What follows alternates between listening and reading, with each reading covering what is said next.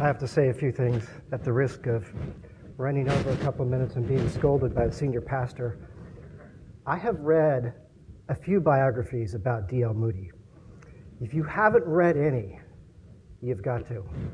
It's an incredible time for the church, and God really used Moody. But one of the things that was integral to Moody's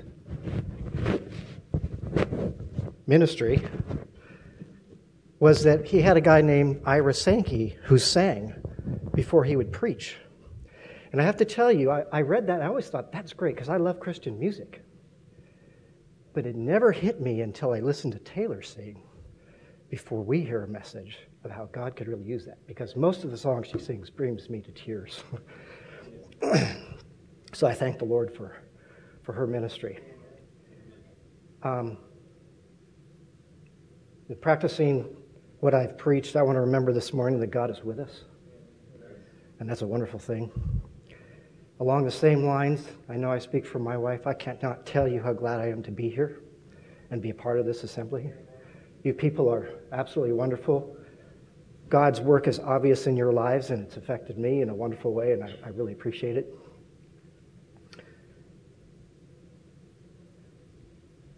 And I forgot the other thing I was going to tell you. That's okay. Emotion does that sometimes, doesn't it? If you would, turn with me to Matthew chapter 19.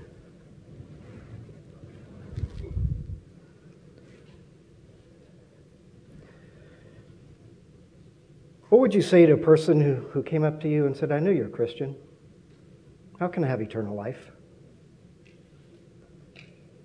That's a question we'd love to hear from people, isn't it? I wish I'd asked that question before I was saved. How would we answer that? Many of us would quickly say, believe on the Lord Jesus Christ and you'll be saved. And that's true. Some might want them to pray the sinner's prayer. Some people would go through the 4 spiritual laws. Some might want to try to get them to make a decision for Christ. Well, Jesus gets asked this question in verse 16. I'm going to move down to verse 16. I'm just going to read the first few words, though. It says, Now behold, one came. And I'd like to just draw from the other Gospels to fill the picture in of who this one is. We find from the other Gospels that this is a young man. And he's also a rich man. And he's also some kind of ruler.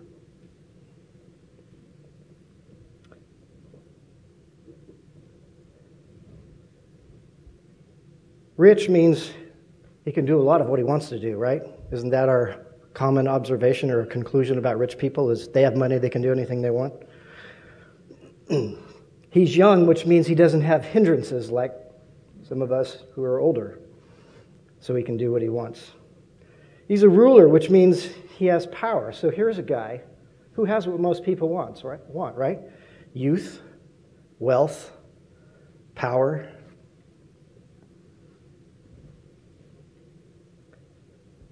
Most people in our lifetimes, we only get 1 or 2 of these, right? Most of us want money because we think it's going to be the answer to everything. This young man, he's got it all, just like Solomon. But he's missing one thing. And he knows it. Finish the verse. It says, And he said to him, Good teacher, what good thing shall I do that I may have eternal life? He doesn't have eternal life. He's got 3 out of 4 things. Which do you think is the most important? As I prepared this, I thought of the young people who are listening to this message, and I think there's a good lesson to look at as we think about him.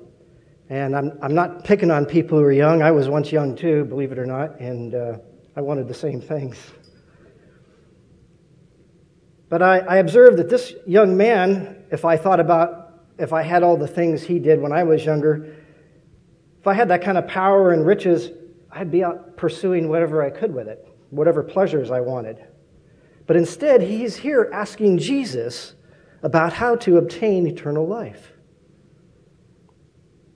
Something that's really uncommon amongst young people, unfortunately. We're very distracted when we're young. So why in the world would he be interested in eternal life when he's got so much going for him already, right? Can't that wait until he's older? Yeah, with all he has, when does he have time to think about eternal life? So verse 17, so he said to him, why do you call me good? No one is good but one, and that is God. But if you want to enter into life, keep the commandments. Eternal life. So we conclude that what he wants is good, right? Can you think of anything more valuable than eternal life? The other good thing is that he's come to one who is good. His problem, though, is he doesn't realize how good this one really is. And he doesn't realize what true goodness is like. So Jesus asked him, well, why do you call me good? There's only one who's good. When we say God is good, we mean he's inherently good, intrinsically good. He can only do good. He cannot do wrong. He cannot be bad.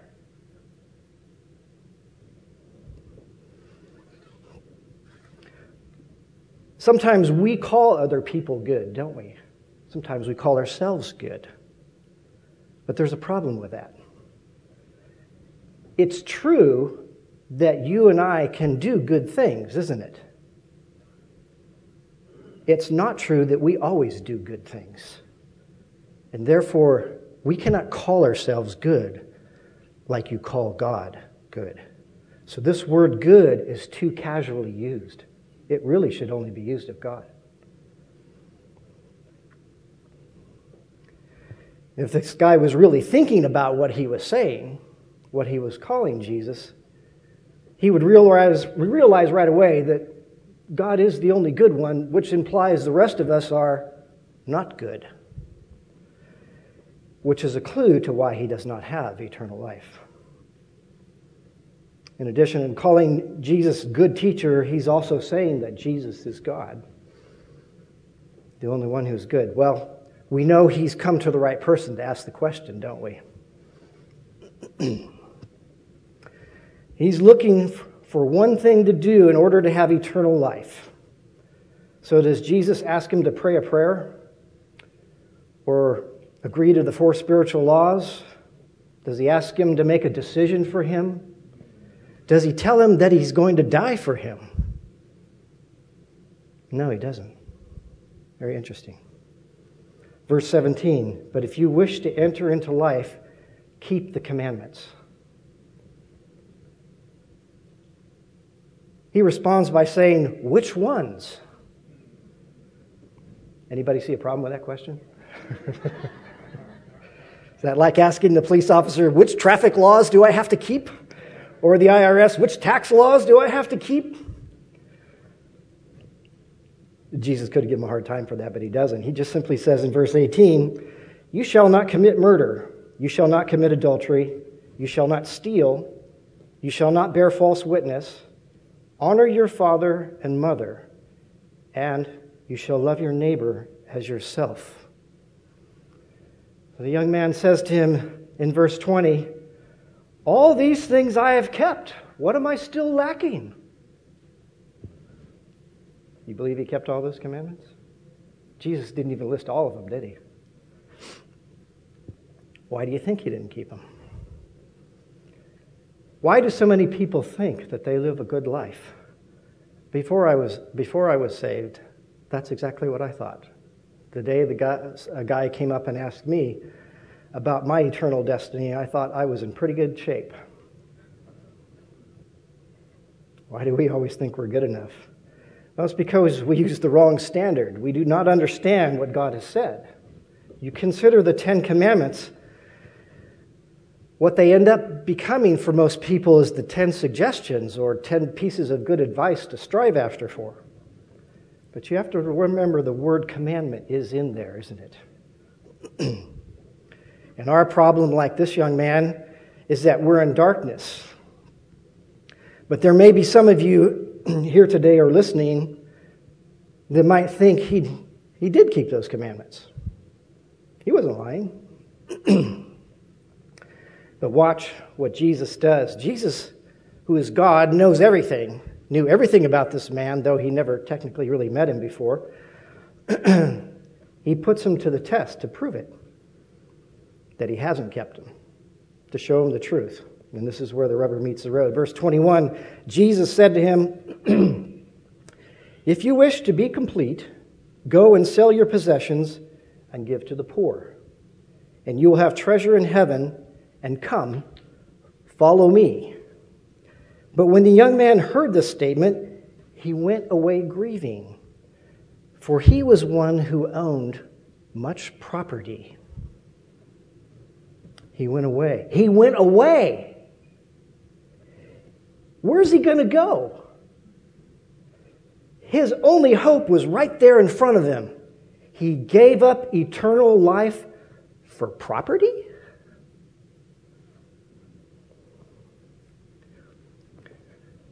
Do you see what Jesus tried to do with him, though? He was trying to get him to see something, and he did that by using the law. And the young man didn't really like that answer, did he? But the law is very effective, and it's a tool that God wants to use in our lives. I know He used it in mine to help me to see. Galatians 3:24 says, "Therefore, the law was our tutor to bring us to Christ, that we might be justified by faith." The law was our tutor. What does a tutor do? A tutor teaches. Do you see how the law was used by Jesus was teaching this young man something? Romans 3:20, "Therefore no one will be declared righteous in God's sight by the works of the law. Rather, through the law we become conscious of sin." The law was meant to help us to see that we're sinners. We don't like it, but there it is. Do you want to avoid truth and live a lie? The 10 Commandments cannot be kept by a person in order to save them. And they were never meant to be. Jesus used the law like it was supposed to be used to help this person see his sin. If I don't see my sin, I don't see any need for a Savior, do I? So because Jesus is God and He knows everything, He pinpointed this one sin of the rich young ruler. Unfortunately, he walked away, but had he not walked away, Jesus could have taken it further. And I'm going to role play a little bit here, using myself only and using the law. So you're talking to somebody about their need to be saved. They don't see it. I didn't see it. But you could do this. You could say, "Have you ever told a lie?" "Yeah, I've lied." "What does that make you then?" "A liar."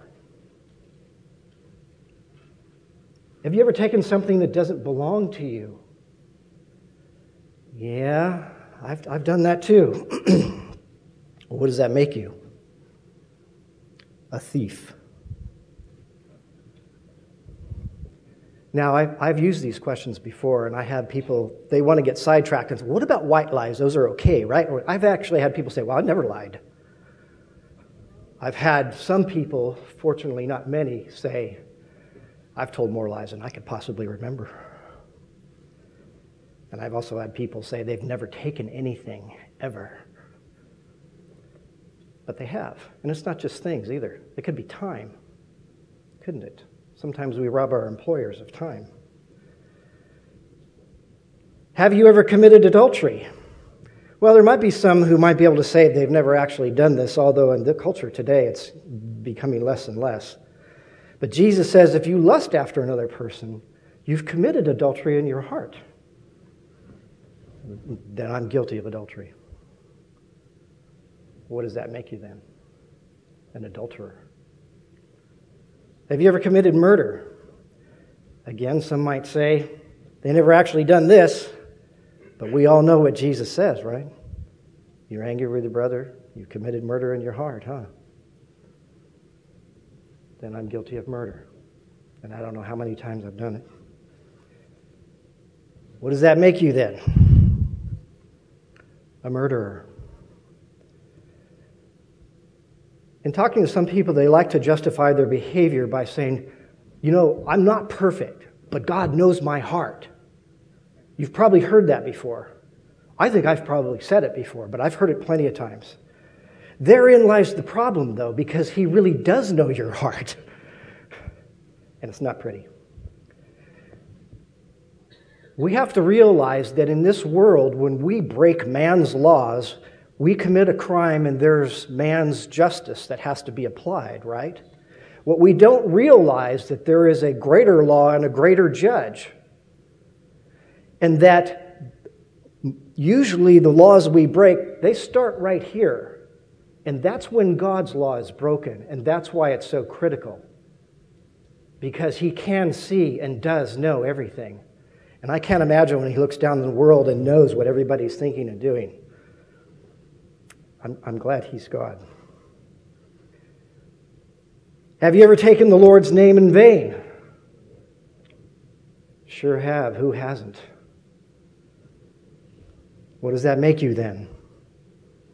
A blasphemer. So then, by your own admission, you're a liar, a thief, an adulterer, you're a murderer and a blasphemer. Or to put it succinctly, you're a lying, thieving, adulterous, murderous blasphemer. Gulp.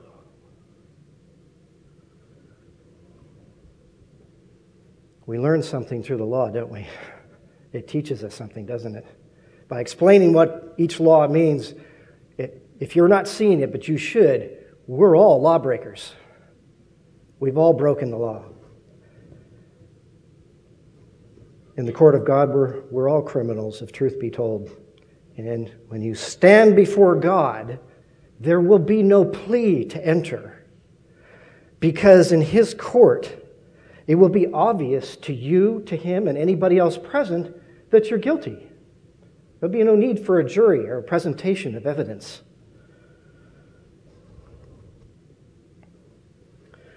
And if we go through and look at the rest of the commandments, I'm sure you can see what the conclusion is. You can see it right away. I see people's head nodding. Yeah, we've broken them all. And it's funny because when we talk about spiritual things with people, I know it was true with me. When you first come up to a person to ask them about this, the automatic thing is that we think, well, I'm doing pretty good, and when I get there, God's going to weigh out my good and my bad, and my good's going to override, and I'm going to be okay and be accepted into heaven.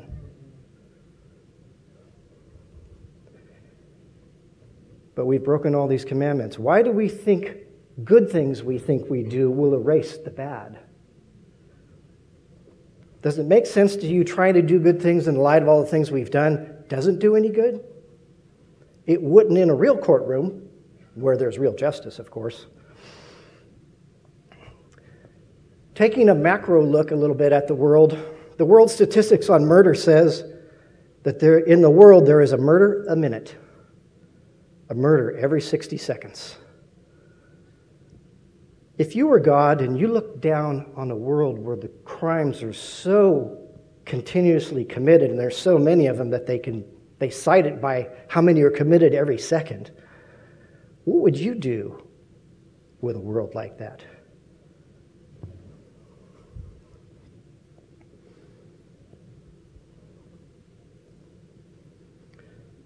Individually and corporately, we the human race are hard criminals in the courtroom of God. We don't see ourselves that way, but it's not important how we see ourselves, is it? It's important how God sees it. And His standard's way, way different than ours. When God gave the law to the Israelites, do you remember their response? They said, all that the Lord has said, we will do. What should they have said? Lord, if that's the requirements for heaven, I'm sunk. If you don't find some way to be merciful to me, I'm a goner.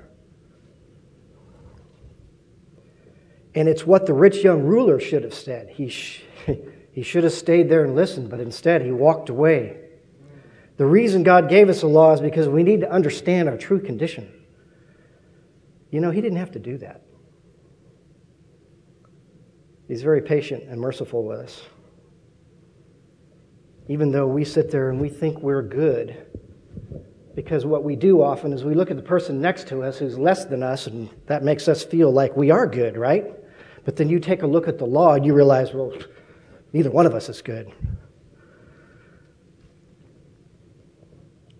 The law says something about God too. You know, He never breaks any of it. He's that good. It would be a whole nother message to talk about taking people like us and thinking about us being in heaven with somebody like Him.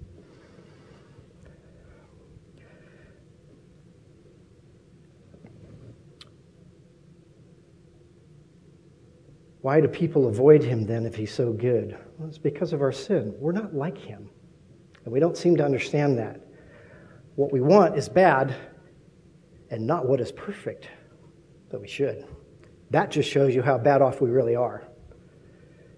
If you are here today and you're like this young man and you want eternal life, then don't walk away.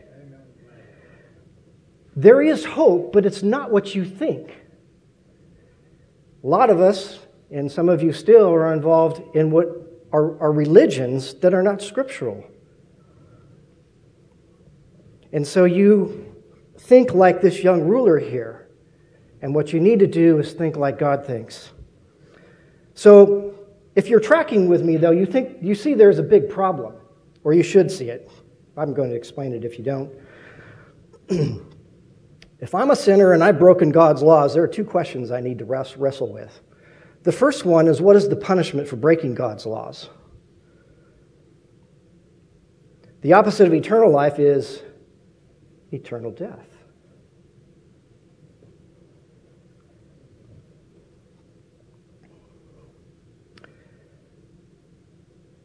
And it's a punishment that is in a place called hell. Even though some religious people and some others deny that it exists.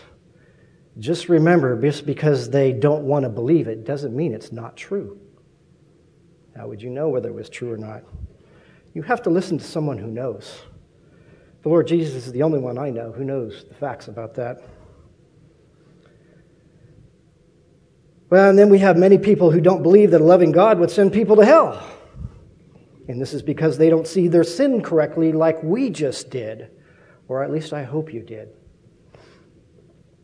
In addition, when we consider the place of hell, we learn something about God that we haven't considered. And we often do not consider about how He really feels about something. Religious people are always talking about about the way things ought to be done, but they don't say, well, God says this and God says that. They don't consider Him at all. If God considers hell as a right punishment for sin, then what does that tell you about how He views sin? It's that bad. And like it or not, He hates it. And it should make sense if you think about it, but we don't. There's nothing wrong with a loving God hating something that's wrong. Look what it's done to us. Just go read our history books. Look at today's newspaper, and what you see are the effects of our sin. Of course He hates it, and we should too. Well, we hate some of it, don't we? We don't hate all of it, do we? Because we do some of it, because we want to. We're so familiar with sin. It's so common to us, just like breathing. But what you've got to understand is that it's not common at all for God. It's not something He can tolerate at all. It's foreign to Him. It's ruined what He's created, and He has the right to do what should be done. The second question I need to wrestle with then it has to do with His mercy or His love. We have to understand this. God cannot just say, oh, I forgive you, and pretend like it never happened. Are you kidding me? If you look in your own life and your own heart, I don't want to remember some things that I have done. And when I look around at the world around me, I just see more of it. He's not just going to sweep that under the carpet. He can't. You wouldn't do it if you were the judge. If one of our courtroom judges let criminals go just like that, we would call that judge unjust, wouldn't we? People would be outraged that justice wasn't done. In fact, it's happening, isn't it? It has happened, and it's probably going to happen again, and we're going to be outraged by it. You want a loving God, but I'm here to tell you that you want a just God too. You must understand that in order for God to be God, all of what He is has to be in harmony. It can't be off. You know, sometimes we look at people's personalities, and I don't want to offend anybody here, but we tend to look at people who are very disciplined. They tend not to be very compassionate, And we see very compassionate people, they tend not to be very disciplined, right? People are off balance, so to speak. But God is not. Everything He does and everything He is absolutely perfect and operates in harmony. I was sitting at the table last weekend with my wife while she was reading the Bible, and she commented that it would be a terrible thing if God, with all His power, was unjust. And the first thing that came in my mind is, in a human example of that, is Hitler. There was a man who had all kinds of power, and he was unjust, and a lot of people suffered.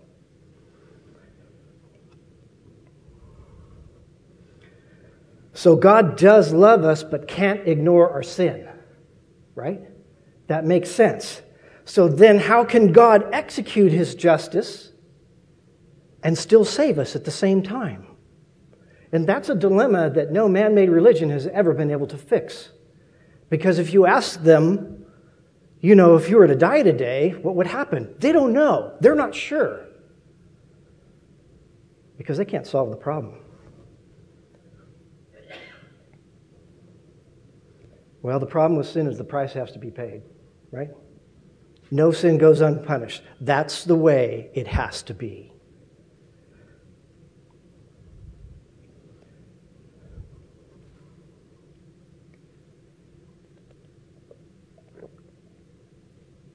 But what if somehow, some way, God could find someone who would be willing to suffer your punishment for you? This is where a lot of religions just totally miss the boat. They don't see it right there in Scripture. But you shouldn't miss it today. You've heard the Christmas story, haven't you? God was born into this world as a man. And He lived, and He told His disciples before it happened that He was going to be put to death. I remember talking to a Mooney one time. She said, "Oh, Jesus failed His ministry, failed His mission. He got put to death." No, she didn't understand. And maybe you've never understood why either, that He died. You know that He died being executed on a cross. But before He physically died on the cross, you read in Scripture about the 3 hours of darkness. And you look at 1 Peter 2:24, and what does it say? He Himself bore our sins on the cross. If you're here today and you don't know the Lord, that ought to be the best news you've ever heard and you will ever hear. This is what we mean when we say Jesus died for your sins. It's not just some theological or religious thing that we say. It has very powerful, practical application in everybody's life. Are you understanding what it means? It means on the cross, He suffered the punishment for all people of all time. Yours, mine, anybody that comes after me, anybody that came before us. He suffered, and it's a historical fact. Let me ask you, if Jesus would suffer that much pain for you, how much does He love you then? You will never find anybody who loves you more than Jesus. You see, true Christianity is not a religion of do's and don'ts, is it? Because the reality is we couldn't. So He did what he had to do to save us. And I have to ask you today, how can you want your sin in the face of so much love?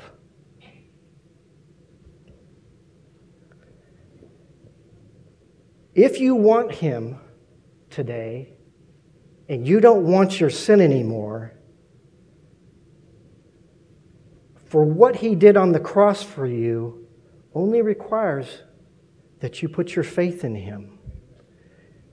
Another word that's used a lot. Faith simply means trust. It means there's nothing I can do to save myself. I'm trusting you, Lord Jesus, because you paid the price for me on the cross. And when you do that, he saves you. And that's all you need for the rest of your life. You don't even need your next breath after that.